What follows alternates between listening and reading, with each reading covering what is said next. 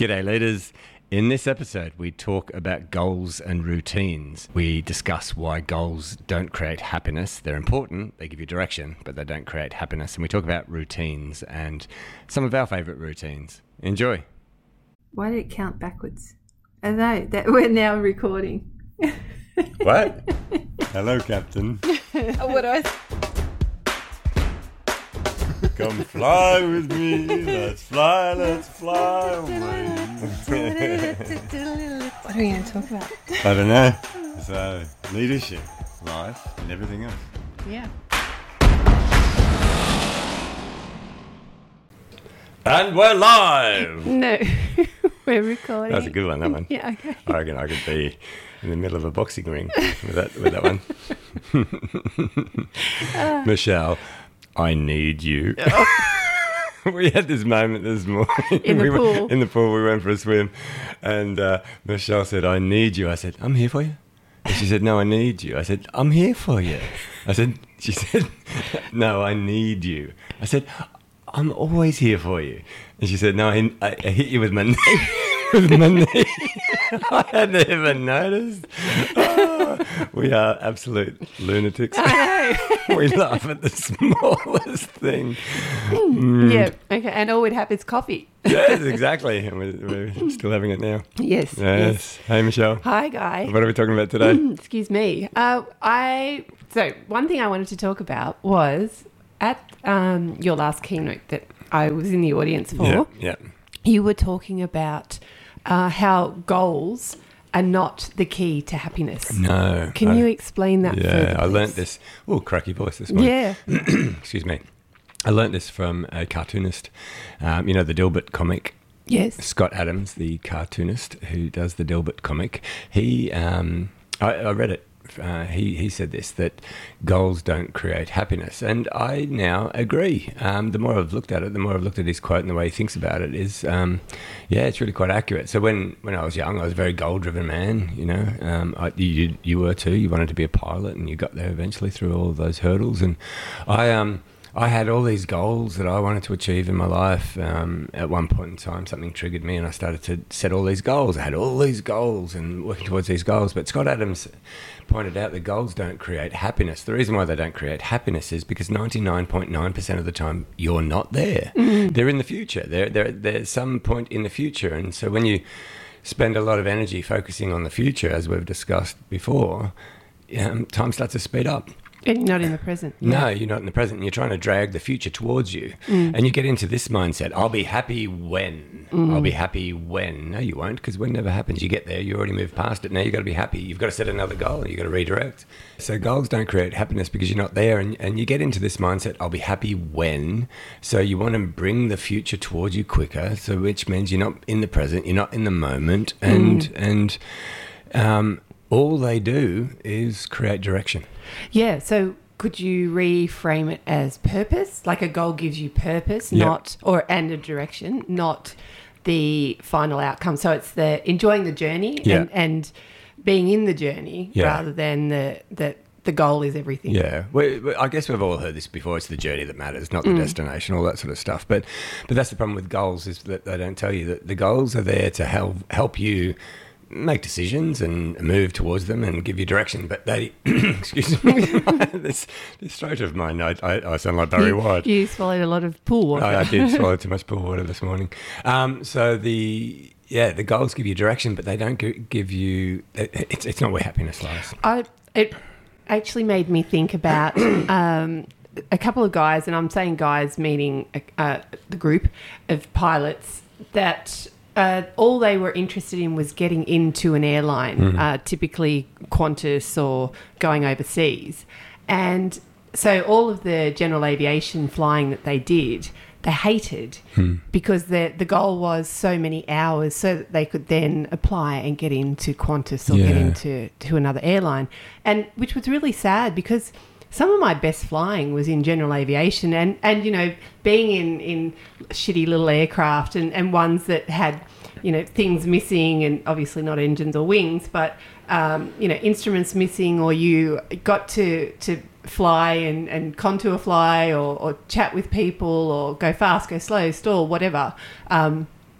that was some of the great flying. Yeah. And these people that just hated it and turned up begrudgingly just to get the hours to then get to the airlines. I would love to be able to question them, to ask them, are you happy now? And did you find happiness once you got into... What a great example. So...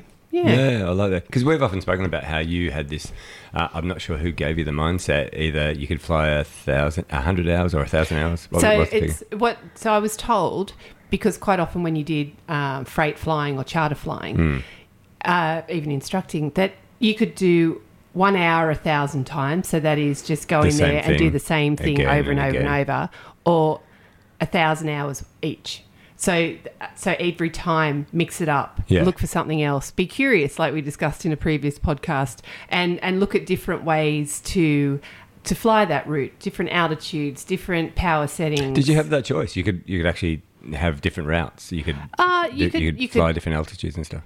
You could kind of, not airline flying, but you could, and also it just gave you, you looked out the window and you saw landmarks that you may not have noticed before, or so it was just mixing it up. So flying in the present rather than with a goal to get to an airline. Absolutely, because the weather's not the same always, and the fuel load, the payload weren't the same. So just try different things safely, obviously, but it gave you your envelope of comfort expanded. And I'd guess, this is just a guess, that those pilots that were just aiming to become an airline captain or an airline first officer or whatever, and they hated the path to get there, that creates a pattern. Yes. Right? And then but when they're actually there, how do they then suddenly switch into happiness? Oh, I'm a pilot. Look at me. I'm in the airline. I think I've actually mentioned this previously, that what do you call a group of pilots? A whinge. So it wasn't fun to hang out in the crew room sometimes. Yeah.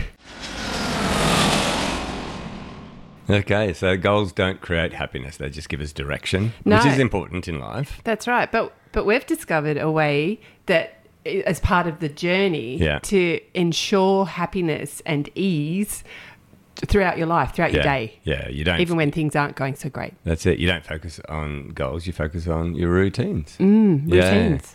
So what you do every day is going to be the determiner. Determiner? Is that even a term? The determinator that will determine the quality of your life. I just reminded of a quote I like. If a man knows not what harbour he seeks, any wind is the right wind.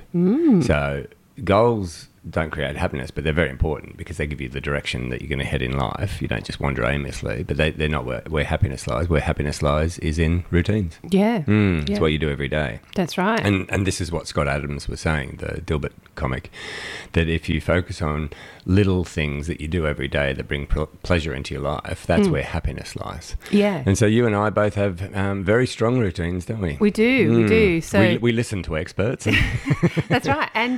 And I think if you can tie it to something, so we're teaching the kids at the moment that when you link it to something else, so we used to have action flows and in the aircraft, so that if you forgot one thing, you had muscle memory basically. Yeah. And we're helping the kids build this by creating routines and attaching something to something, like it to a previous action. So trigger the routine, to trigger habits, basically. Yeah. So we first thing, cuddle. Yeah, the very first thing, cuddle. Yeah, when you wake up of a morning. Because it raises oxytocin levels. Yeah. Yeah. So let's go through all of our routines. Hugging. We're both voracious huggers. Yes. We hug as many people as we can. Cause Neighbours, friends, yeah. Oh, I had a great hug the other day. I was coming home from work, and one of our neighbours had been overseas, and he was standing there talking to another neighbour of ours, and I thought, oh, this is my opportunity. So I ran up and I gave them both a big hug, and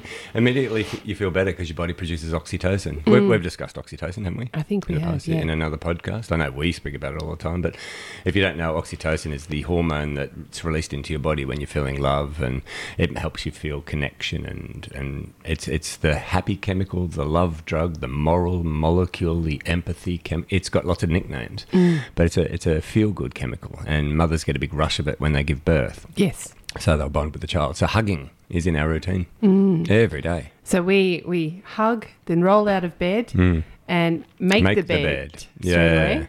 So if you're one of those people that, like I was when I was a young man, when you get out of bed in the morning, make the bed. Why do we make the bed? So that we can feel like we've achieved something. Yes. And if we've achieved nothing else, at least you have a made bed in the there's evening. a famous video on the internet about this, isn't there? Yeah. Because when you make the bed, you get a hit of dopamine, the reward chemical. And what you shouldn't do, which is what the majority of people do, and I constantly talk to people about this, don't grab your phone first thing in the morning. No. Yeah, this is all over the internet. Well, what we actually, I missed a step because we do breath work. Yes. So wake up, have a hug, then do breath work. And people are now getting the picture there. Do breath work. Yeah. 3 to 4 rounds. Yeah, so we do Wim Hof breath work. Yep. Yeah, so did the Wim Hof course quite a few years ago now. Fell in love with this man. He's just the most amazing man. But if you've never done breath work, it's you breathe powerfully into your stomach, your chest, and then into your head. Like that's a power breath. You do that 30 or 40 times. You oxygenate your blood, but then on the 30th, 40th or 50th breath, depending on how long you want to go for, you just blow out all of your air. So you've got no air in your lungs, and then you just hold your breath. We can do it just over 3 minutes. What do you experience when you do it? So I generally go into a meditative state, and I find that when I do that, my breath hold lasts longer. If I'm thinking in my head about holding my breath, I start to feel like I need to take a breath. So I do a body scan and start at my toes, and anything that's hurting or I'm feeling pressure or anything really, I just work on the breath there, the oxygen that I'm imagining in my blood being directed to there, and then work my way back up my body to my head. I have fallen asleep sometimes. Yeah. I've started snoring. Yes. And then, it can become almost like I'd imagine hallucination sort of. Yeah, I've seen psychedelic colours in my mind when I'm doing the breath hold. So 30 or 40 power breaths, and then making sure that you're not blowing the air out. So you're not hyperventilating. So and then just releasing. So you're not actually pushing it out. And then that breath hold. And in that breath hold, it's such a beautiful meditative state, isn't it? But then when you desperately need to breathe in, don't. You keep holding until your body starts to shake a little bit, because then what happens is you get a dump of adrenaline into your body, and adrenaline's very, very healthy for humans. So my routine will always involve trying to get adrenaline into my body artificially through breath hold, because when your adrenaline goes up, your immunity goes up. It triggers your immune system and a bunch of other things. It's actually quite a healthy thing. I learned adrenaline. And then when you desperately need to breathe, you then breathe in and hold it for 15 seconds, squeezing the air up into your head. And that's another explosion of colour and vision that happens with eyes closed also when you get that oxygen hit. Yep. And then after we've done that, you do 3 or 4 rounds of that. 3 or 4 rounds, that's right. Then we roll out of bed, make the bed. Yeah. Because if you grab your phone first thing, which a lot of people do, your brain's getting a hit of dopamine, the reward chemical from the phone. And now your brain thinks, oh, that's where dopamine comes from. So you start grabbing your phone, you start swiping and scrolling, and it's not a very healthy thing to do. Those emails can wait. Yes, exactly. And that Instagram post doesn't really need to be looked at the first thing in the morning. No, that's right. You don't want to train your brain that you get dopamine from the phone. You want to train your brain that you get dopamine from activities that are of value, like making your bed, whatever it is. Yeah. Well, then we have some lemon water. Yes, with so some salt lemon. if we think of it. Yeah, squeeze a lemon into water, and then drink a large glass of water or more. Yeah. Because when you sleep, you dehydrate. Yeah. Then we go for a walk, and up hills backwards because we've got dodgy knees. Yes. We read somewhere that it helps your knees. So my mate Brett knows about my knees. He had to carry some of my stuff across Tasmania because my knees blew out. Ah, yeah. I had a big hike. Shout out to Brett, the legend that he is. So we walk backwards up hills, and it's done wonders for our knees. It has. If you've got bad knees, walk backwards up hills. Yeah. It's hard. And there are some steep hills around where we live. Yeah. And then home to... You make the world's best coffee. Thank you. So we sit on the front veranda. Read a book. Have coffee.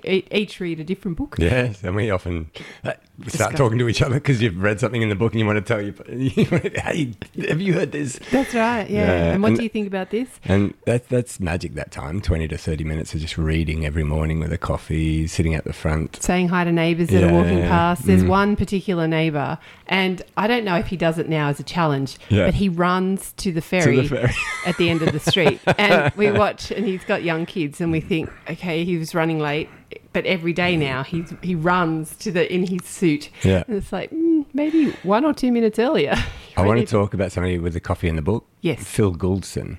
Ah, we met him in Darwin. So Phil Gouldson was the beautiful man who brought the International Men's Day to Australia. Yes, over 20 years ago, I think. On 20 years ago. Yeah, it was a while back. Yep. Yeah. Okay. And Phil was at the men's forum that I spoke at up in Darwin, and the most gorgeous human being. Like, isn't he? His presence. Like, I collect heroes. He's now a new one of mine. Yep. But yeah, he says that he and his wife, he still hasn't perfected the coffee for his wife though, but they sit down and they have a coffee and read a book, and they call them gold nuggets, don't they? Yeah, which is great. Golden nuggets throughout your day. And he was saying that he plants them because he has previously suffered from depression, and he told the audience, all of the wonderful men that were in the audience, how it never truly goes away. It's always in the background. Yeah. However, if you set yourself up for success every day by having these nuggets, even routines, when he's low, he's got that to look forward to. And again, because that's tied to happiness for him, it can then either nullify, like neutralize the low feeling, and then start to give him purpose throughout the day. He's doing something intentionally to fight off the effects of depression through activities that bring dopamine and serotonin and all of the feel-good chemicals. So he spoke about how he looked forward to making this coffee. I have the same feeling. When I'm standing there at the coffee machine and I'm trying to do the fancy patterns in the milk, I'm thinking, oh, what's she going to think about this one? It's like looking for pictures in clouds. It's in coffee. It brings great joy to me to feel like I'm doing something for another person when I'm making them a beautiful coffee and then sitting there reading a book and discussing that book and just checking in.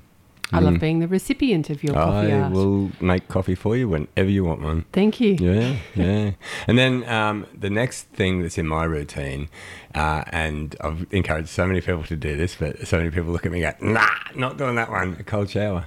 Yeah. So I have your standard warm shower, like everyone. Have your standard warm shower. And if you haven't looked up Wim Hof yet, if you haven't heard of Wim Hof, where have you been? But I did his course years ago now. And so you have a warm shower, and then at the end, take a big deep breath, turn all the hot off, all the cold on, and as the cold water hits your forehead, breathe out and relax. Just and what happens is your body will start to release cold shock proteins, which fight off the effects of stress and inflammation, and it's incredibly healthy for you. And when you get out of that shower, out of that cold shower, and especially in winter is so good for this, you feel alive. Your body starts to heat itself back up again. You get this rush of dopamine. Your brain is clearer than it's ever been before, and you feel like you're radiating heat. You've just got out of a cold shower, but you feel like you're radiating heat. And a lot of people go, oh, I could never do that. But they're focusing on that initial feeling of the cold water hitting them. Yeah. Right? But they're not focusing on how they're going to feel when they get out of the shower. And I keep saying, just do it once or twice. And when you get to the third time, your body will be craving for this. Well, we watched that Netflix special with the kids, and it was Chris Hemsworth. Yeah. And he was doing the cold, the swimming. Yes. And we do cold plunge occasionally at the Skin Bar in Roselle. That's right. Yes, the bathhouse. So that I struggle with the cold shower. Yeah. And however, the kids have all started doing the cold showers now, and I'm thinking, okay, if they can do it, I can do it. Every single person that I've recommended it to that has done it has said it's changed their life. Well, I enjoyed it when we were in Darwin because it was the cold water. It's not cold. Darwin water is not cold. I'm so sorry, felt- Darwin. You cannot do this. You've got to go and get your ice bags from the server and throw them in the bath. But your showers, like pure cold in Darwin, is like our warm in Sydney. I didn't mind those cold showers in Darwin. I felt like I was a hero. If that's your I do definition of cold, showers. Michelle, we need to talk about temperature. No, but I pumped myself up there. It's like, yes, I'm doing cold showers. I did it. Yeah, you're sitting in a lukewarm cold shower. Yeah, it's like the pool. Yeah, but at the skin, shout out to Sam and Matt at the skin bar. Yes, they don't sponsor us. No, but they're friends of ours, and we go up to the skin bar in Roselle and do our ice baths. So they've got 2 baths. Yes, 2 degrees and 5 degrees. I go the 5 degree. I do the 2. Yes, you're psychopath. Now. and then the I sauna started after. in the 5. So it's the amount of feel good everything after doing Dopamine. the ice bath, 2 rounds of the ice bath, and then the It's sauna. extraordinary. Wow. Yeah. My productivity goes through the roof, Yeah. and it's just my like, mental clarity. Yeah, Yeah. that's right. I can go through data and So if you think about it, 3 Fire minutes, off 3 emails. minutes of what people perceive to be pain, it's not pain now for me. My body now screams at me to do it. I love it. But you get into the cold water, you slow your breathing down, you connect your mind to your body, and you just sit there for 3 minutes. You get out of that cold bath that's 2 degrees, you're in iced water, and then when your body starts to heat itself back up, the dump of dopamine that comes into your body that then stays in there for 2 hours is extraordinary. well, productivity wise, I find I go from being reactive Yeah, to being proactive. because And of the it ice sounds bath. a bit silly, Yeah. but it It's not is. silly. It is that clarity of mind, but also just that feeling of calm and peace. And so, rather than being up in my throat and in the top of my chest with energy, it is very calm, and it's almost like you can see everything happening around you, and you can selectively pick and choose your reaction to it, rather than just being like, Yeah, you know. I'm aiming for at least 3 ice baths a week now. Yeah. That's my routine. So routines aren't just what you do every day. You can spread them out over the week or the fortnight or the month even. Yeah. So it sounds like we do a lot, but we get up early. We do. So 5 a.m., 4:30, 5 a.m. Yeah. to get all this in. Yeah. And and we're lucky the kids can kind of get themselves ready for school in the Make morning. their lunches and yes. we're at that age now. That's right. So the saunas are amazing though, aren't they? Yeah, I used to struggle being in a sauna. I love the sauna. Yeah, I didn't like being overheated. It was always an uncomfortable feeling because your body's gone into hermetic stress. But the research into saunas, and I learnt this from Dr. Rhonda Patrick online. She's amazing scientist. But she said that the studies show that if you're in a sauna 5 times a week for 20 minutes each time at a certain temperature, you reduce your risk of all-cause mortality. So all causes of death by over 40%. I'm going to live to be 1,000. Yes. You love your saunas. And 20 minutes. And yeah, I was in one the other day, and I find it very hard to slow my brain down. That's why I got into meditation, which we'll talk about in a moment. But you do the ice bath and you get into the sauna. Once you don't jump straight back. Well, I don't jump straight back in. I let my body dump the dopamine in first, heat up a little bit, then I get into the sauna. And the peace that I experience in my mind is extraordinary. For someone who's always had a racing mind, it's amazing. So saunas are going to be a big part of my routine as well. And another thing we do is we schedule into our calendar a 3-day fast every month. Yes, fasting. Yeah, regrettably, we kind of have to, don't we? I know. Well, we've both got fair skin. Pasty white. Let's be honest. We look like ghosts. Well, we do, with freckles. But with you, all of your water polo swimming and training outside, you were... smashed by the sun. That's right. And I was a very, very silly, stupid teenage girl who thought that, a tan was required when my skin just doesn't tan. It burns, then peels, then goes blotchy. And you also flew much closer to the sun, Icarus. Yeah, true. But it was, so now, older, wiser, seeing that need the, my skin is now damaged. Our skin's sun damaged. My skin doctor actually suggested to me that fasting and how just the autophagy starts to repair the damaged cells. So we schedule it in every month, 3 days. 3-day fast. Day 2, I'm a bit hangry. Yeah, same. But we prepare. We have meals in the freezer for the kids. So the last meal's Thursday night. The next one's Sunday night. Yeah. 3 days. Water, lemon water, black coffee, black tea. Yeah, and herbal tea. Yeah, and then you just fight through the hangry. And sometimes a bit of lethargy as well. But when your body goes into autophagy, it starts hunting for damaged proteins, and it's very, very healthy for you because those damaged proteins, those damaged cells could potentially turn into cancer, skin cancers, for example. And do you find that your skin clears up on day 4? Yeah, same. It's funny, like when you've got damaged skin, it's a 3-day fast, and at the end of that, you look at your skin and it seems to have started to repair. So we've decided to do it once a month. Yes, a 3-day but fast. We were told that we can by our doctor, so please don't take this as medical advice. If you've got diabetes and other food-related illnesses, please speak to a professional. But fasting has been proven to be very, very healthy. Well, I shared it with Benjamin Bulk, who I work with. Yes. And he did it, and he went a step further and did, I think, 84 hours fasting. And he was How saying... many days? That's 4 days. Yeah, I know. I couldn't think of it. And he said he felt amazing, just such clarity of mind and energy in his body. Because your brain's starting to use ketones for fuel. You've heard of ketosis and people who go into ketosis. So he did it. So Ben, if you're listening, it's time that you did it again. Yeah. Ben, you can't just do it once and think that you're cured for the rest of your life, mate. You've got to do this regularly. I've read, I don't know if this is true, I haven't confirmed it or not, but Kelly Slater, who is still on the world surfing circuit, I believe, in his 50s.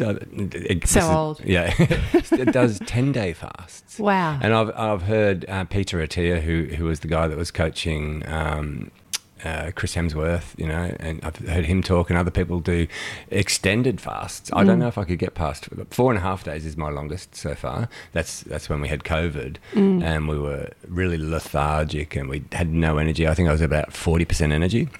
And I found a doctor online who was suggesting fasting, and so I went on a fast. You did 3 days, I believe. Yeah, I did 4.5 days and cured. Gone. All of the lethargy was gone. That worked for us. Again, this is not medical advice. Please speak to your health professional.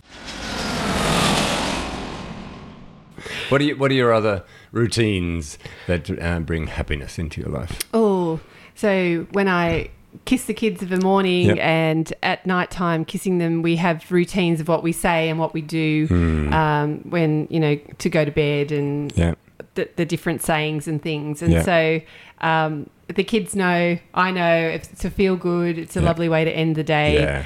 And it's just, and I think one of the things that we've changed up, and some days it's having to try to change it up, making the effort, and other days it's easy, is the wine of a night time, just to switch off if you've had a big week or, a celebration or whatever. It's that rather than the first glass leading into many glasses, it's the switching off that one sip or the first small glass. I was really disappointed to learn that I many years ago read research that a glass of wine, red wine specifically, was good for the heart. Because of the resveratrol in it. Right? Yes.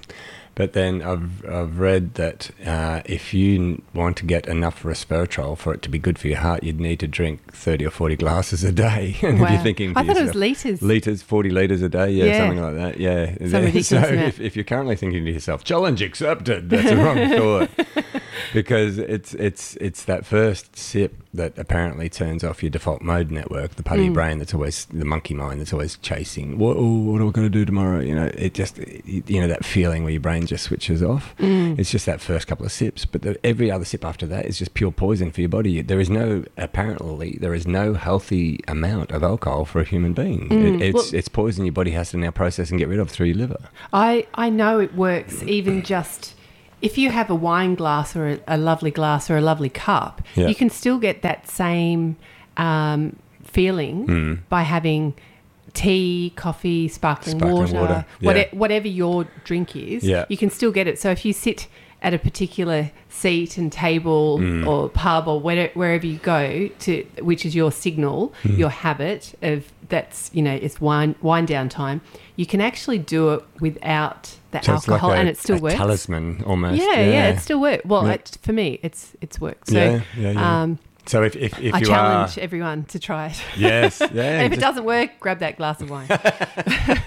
We are sponsored by Yeah, Bollinger. That's right. yeah. We're still waiting on Bollinger. Yes. Yeah, but it's that first sip that's having that effect. So do it with some sparkling water. And if you do want to have a glass of alcohol to wind down at the end of the day, have it early. Don't have it close to sleep Bedtime. because it dramatically affects your sleep in a bad way, and sleep is the most important thing that human beings do. Thank you, Dr. Matthew Walker, the global sleep expert. But yeah, don't just have it early and then just stop. Just appreciate the fact that the default mode network in your brain has turned off. Your brain is now slower and you can be more present.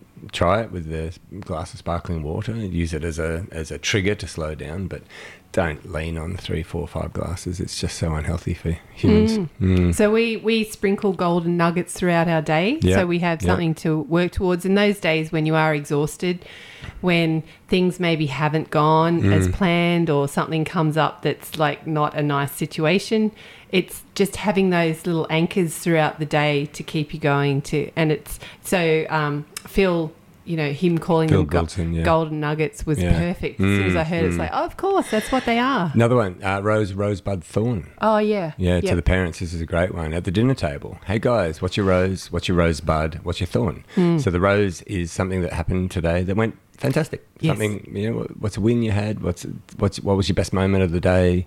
Thorn, what's something that didn't go the way you planned, and what did you learn from it? Yeah. And then rosebud, what is something that you're looking forward to? It's a great way of getting the kids to structure Gratitude. a conversation around the table instead of them fighting and kicking and pushing each other. Oh, yeah. Guys, all right, what's your rose? What's your thorn? And what's your rosebud? What are you looking forward to? Those routines. We need to be sitting around a table discussing our days with children. It's a great memory for them when they get older. It's a great way to create that family unit. We do everything around the dining table, don't we? We do art and everything. Yeah. My favourite routine is I wake my son up in the morning. He's 10, go in, give him a hug, and he just throws his arms around me, squeezes me so tightly, and we both say in unison, best time of the day. And then he comes for a walk off, and then in the evenings, 15 minutes of reading Harry Potter together in bed. It's our favourite story. I've read them now 4 times with my kids. He's the youngest, and I think we're on book 4, and read a bit of Harry Potter, another big hug, and love you, mate, have a great night's sleep. It's those routines that bring quality into your life. Yeah. No. So to wrap up, it's not the goal. The goal gives you purpose and direction. So, but don't hang your hat on the goal as you will be happy when. Yeah. And just plant nuggets throughout your day, and whatever that looks like. We get up early. We're morning people, and we're very productive of a morning. Yeah. But other people might be on the other end of the day. Yeah. Do it at the end of the day. Yeah, or in the middle. Do what works for you. But if you find just little things that you can make it a habit, a routine. Yeah, like laughter, listening to stand-up comedy, being grateful. Yeah. Listing all the things that you're grateful for. Get your mind feeling like you've gotten abundance, and then your body doesn't have to stress anymore because you don't need to fight for anything. That's right. Yeah. Start small. Don't structure your day so that there's no leeway for anything going off track. But just small little nuggets. Even one, if you don't have any, start with one. Just start with one. Start small. Yeah. Honestly, it helps. So goals don't create happiness, they just give you direction. They're important, they just give you direction, but happiness lies in what we do every day, the journey, the routines. Yeah, yeah. Bollinger, where are you? Bollinger, we're still waiting. Lindt chocolate. Lindt. We love Lindt chocolate. Yes, Bose. Anyone who wants to sponsor the podcast. Anyone, really. How selfish are we? We enjoy doing this. We'll keep doing it anyway. That's right. More dogs. More dogs. The world will be a better place with more dogs. So if you want some merch with some great messaging on it, we've got T-shirts and hats. And everyone that's bought one and given us feedback said they're a real conversation starter. That's right. Yeah, and every time we wear them, people walk up and go, "Yeah, the world, love your more T-shirt, dogs, yeah, love your hat. Oh, yeah, more dogs." So, anyway, so good to see you, Michelle. Bye, guys. I need you. Bye. Bye. Well, that was fun. That was fun. You're such a clown. The clown captain. Lady captain. There we go. And who's going to listen to this? Maybe our mums. Thanks, Mum.